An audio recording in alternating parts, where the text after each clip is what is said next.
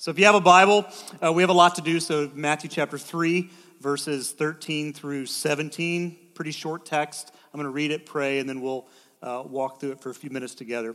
Starting with verse 13, Matthew writes, "Then Jesus came from Galilee to the Jordan to John to be baptized by him. John would have prevented him, saying, 'I need to be baptized by you, and do you come to me?'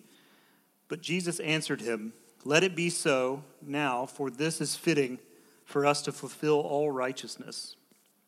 Then he consented.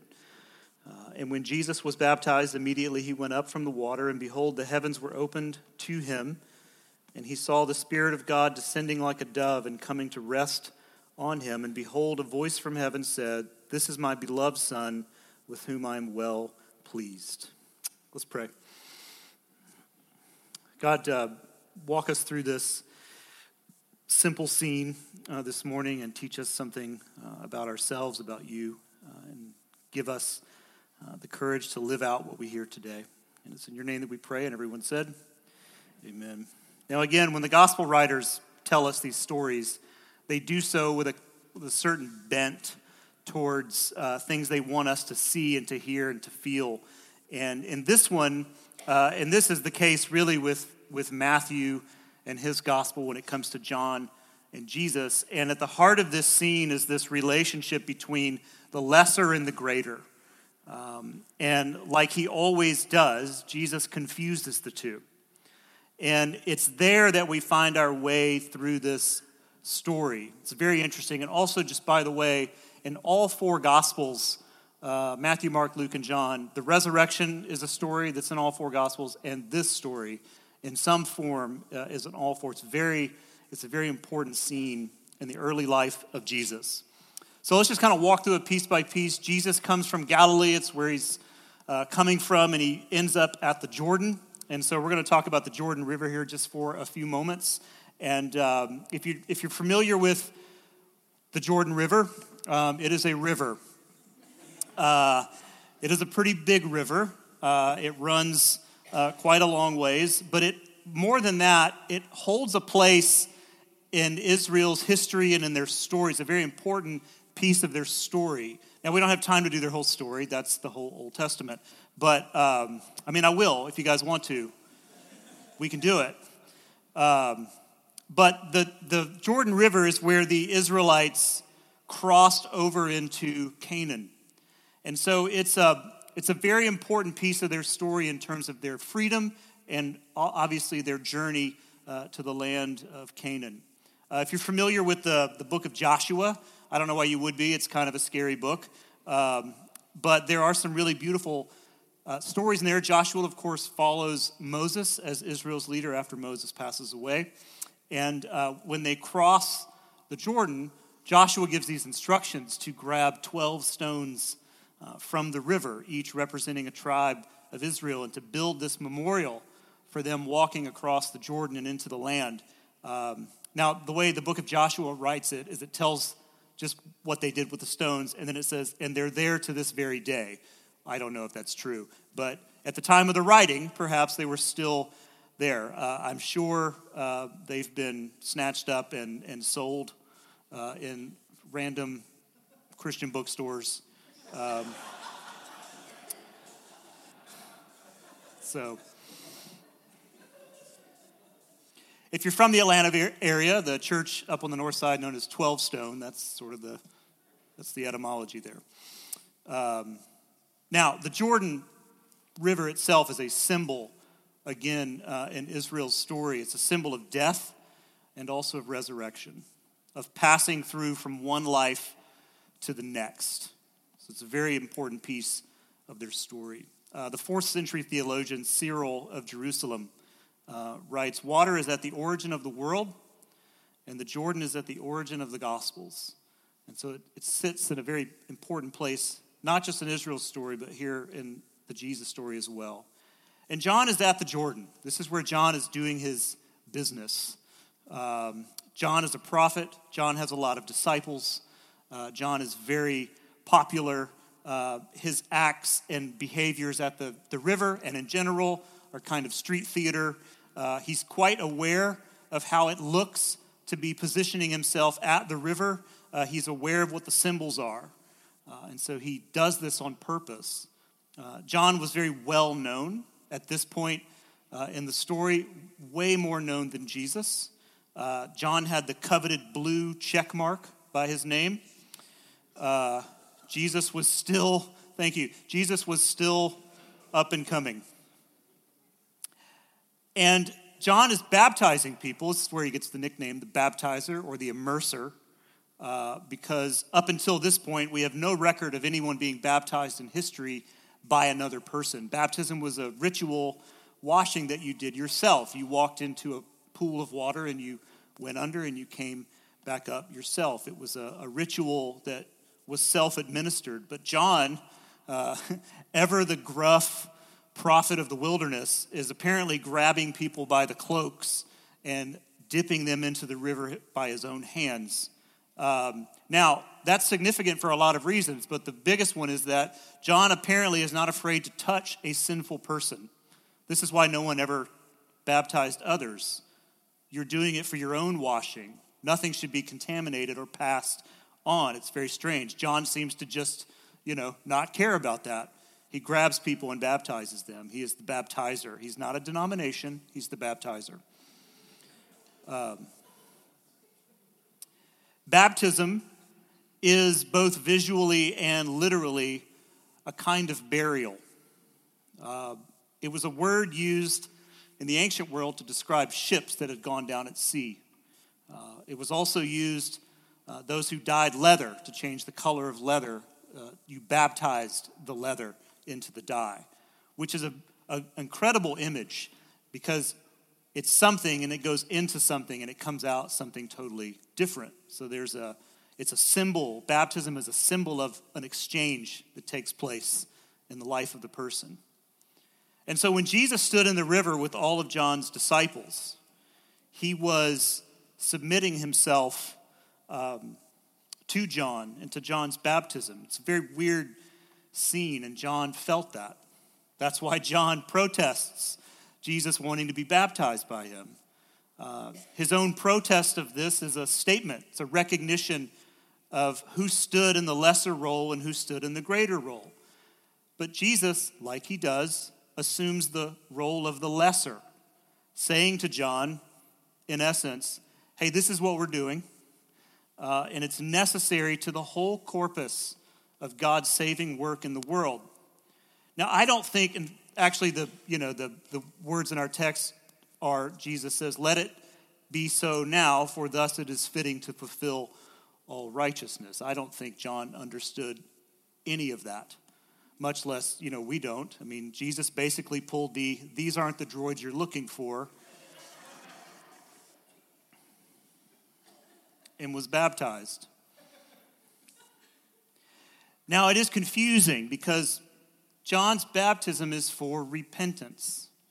If you were baptized by John, you were making a statement about yourself, that you are in need of God's grace and mercy. The early church, the ancient church, they didn't ignore this story, but they didn't know what to do with it either. There was a lot of confusion over why is Jesus in the river to be baptized. Lots of different ideas have developed, but the prevailing understanding across the years is simply this, that Jesus stood in the river on that day as his first public act because it was in that river where people stood and declared their need for grace and mercy, and where at the hands of baptism, their sins flowed downstream. Jesus seems to say, I will start my ministry where that is happening. I want to be where that kind of exchange is taking place. That is where Jesus goes. Got it? So the question I want us to reflect on this morning is simply this. Where do all of our sins go? Where do all of our sins go? All of our missteps, our mistakes, our failings, our willful acts of harm and betrayal, our thoughts of anger and hatred and disdain, where do all those go? I think you know the answer. They go in your file. Don't they? They go in your file. They go in my file. Everybody keeps a file on you. Everybody. My son just randomly the other day says, I wonder what my FBI agent looks like.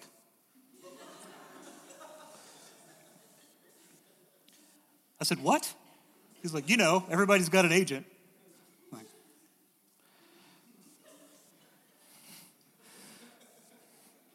I think Mickey was like, she looks like me now. Go clean your room.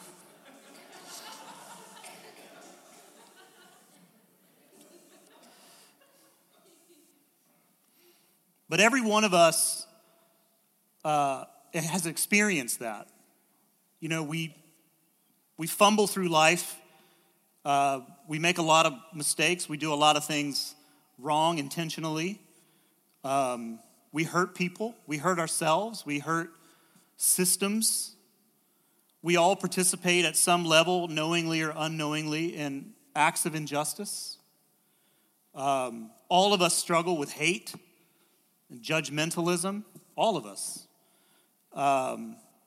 It's a difficult life to live, this life of purity and moral perfection. It's hard. And so the question that the Bible raises is, where do all of our sins go? Now, in our culture, again, they just go on your file. People just keep track of that. Every one of us has a past that could ruin our future. And there's this real societal interest right now in digging up all the ways we blew it back in the day. Joel and I were talking a few weeks ago, and I just raised the question, I wonder if the Lutheran Church will ever have to rebrand, because Luther said some pretty unwoke stuff back in the day.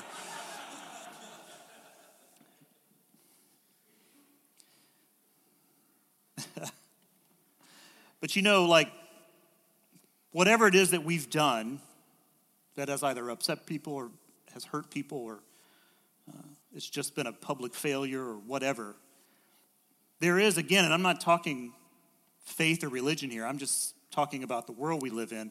There truly is this secular hell where people are sent. They go, and it's really hard to get out. And it's funny. It's funny how pure our culture is trying to become. And I find myself sometimes thinking, I bet the church looks really unpure. Because we still have this crazy message of, whatever you've done, whoever you are, you're welcome here. And that's an upstream message right now. Because a lot of people live out their days in secular hell. And it's very difficult to get out. And then the Apostle Paul writes in that beloved chapter, 1 Corinthians 13, the love chapter, he writes, love keeps no record of what? Wrongs. And we read that and we think, I think that's a different love than what I'm used to. It's nearly impossible. And of course, Paul is speaking of the kind of love that God has for us. And it is a kind of love that we are to practice as much as possible. So our sins, they go downstream. I think Jesus liked the visual display of baptism in a river. I think he stood in there for lots of reasons, but one of them was, this is a great visual for what grace does. And I don't think our world will ever change its relationship with the moral scoreboard. And there's always going to be a price to pay. But there is this other story that exists in the cosmos, this alternative story of grace and mercy and forgiveness. It's very difficult for us to comprehend. That God would not only forgive us, but allow all of our sins to wash away. Now, I don't know about you, but I hope that in your mind, you're saying to yourself at this very moment, I like that. I want that. And that's the kind of world we all want, you know. I'm always skeptical when I see like bumper stickers of like, really dramatic statements of acceptance and love of people. But I'm pretty sure that person still struggles with hate of certain people, as do I and as do you. It is a world that we want, but it probably is not a world we're going to get, at least not now. And so the church, again, I talk about this a lot, but the church is a practice session for heaven. And if it's only for an hour a week for you, hopefully it's that. The new statistics are 1.6 times a month people go to church. Some of you are like, that sounds about right. I don't know what the 0.6 is. I don't know what that is. Like, I have seen people leave during the sermon. Maybe that's the 0.6. Came last week. I'm done here. I don't know. But if it's just that hour a week, we have this opportunity to, even if it's hard to believe, to sit in here and stand in here together and sing and to pray and to make announcements about this kind of love that not only forgives, but forgets who we were and even who we are. Amen? And again, I don't think the world's going to shift, but maybe this is an opportunity for the church to practice the kind of world that's coming. I want to close with my favorite psalm in the Bible. I'm just going to read a portion of it, and it's Psalm 103. And Psalm 103 is very special, and it's been a psalm that I have returned to countless times in seasons where I needed to hear these words. And I assume that you're going to need to hear these as well. But I want to read a portion of this, and then I'll close in prayer, and then we'll sit quietly for a few moments. Starting with verse 1, the writer says, "Bless the Lord, O my soul, and all that is within me. Bless his holy name. Bless the Lord, O my soul, and forget not all his benefits, who forgives all your iniquity and heals all your diseases, who redeems your life from the pit, who crowns you with steadfast love and mercy, and who satisfies you with good so that your youth is renewed like the eagles. The Lord works righteousness and justice for all who are oppressed. He made known his ways to Moses, his acts to the people of Israel. The Lord is merciful and gracious, slow to anger and abounding in steadfast love. He will not always chide, nor will he keep his anger forever. He does not deal with us according to our sins, nor repay us according to our iniquities. For as high as the heavens are above the earth, so great is his steadfast love towards those who fear him."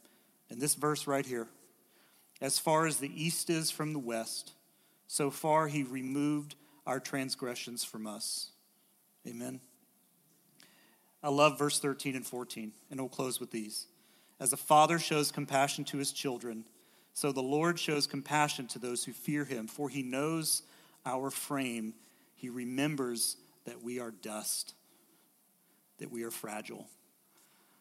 No one builds a retaining wall out of dust.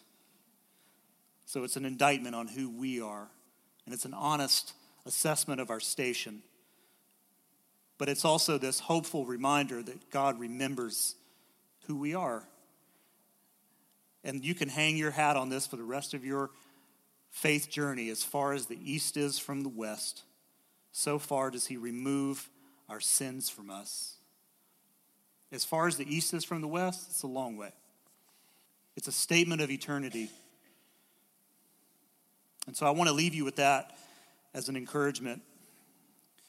There's a lot of things you can talk about with the baptism of Jesus, but I think the most important thing here is this, that Jesus began his public ministry in the water where people like you and me must stand and make that announcement that we are in need of God's grace and mercy and forgiveness. And Jesus was saying, that's where I want to be, because that's where that exchange is happening. Amen.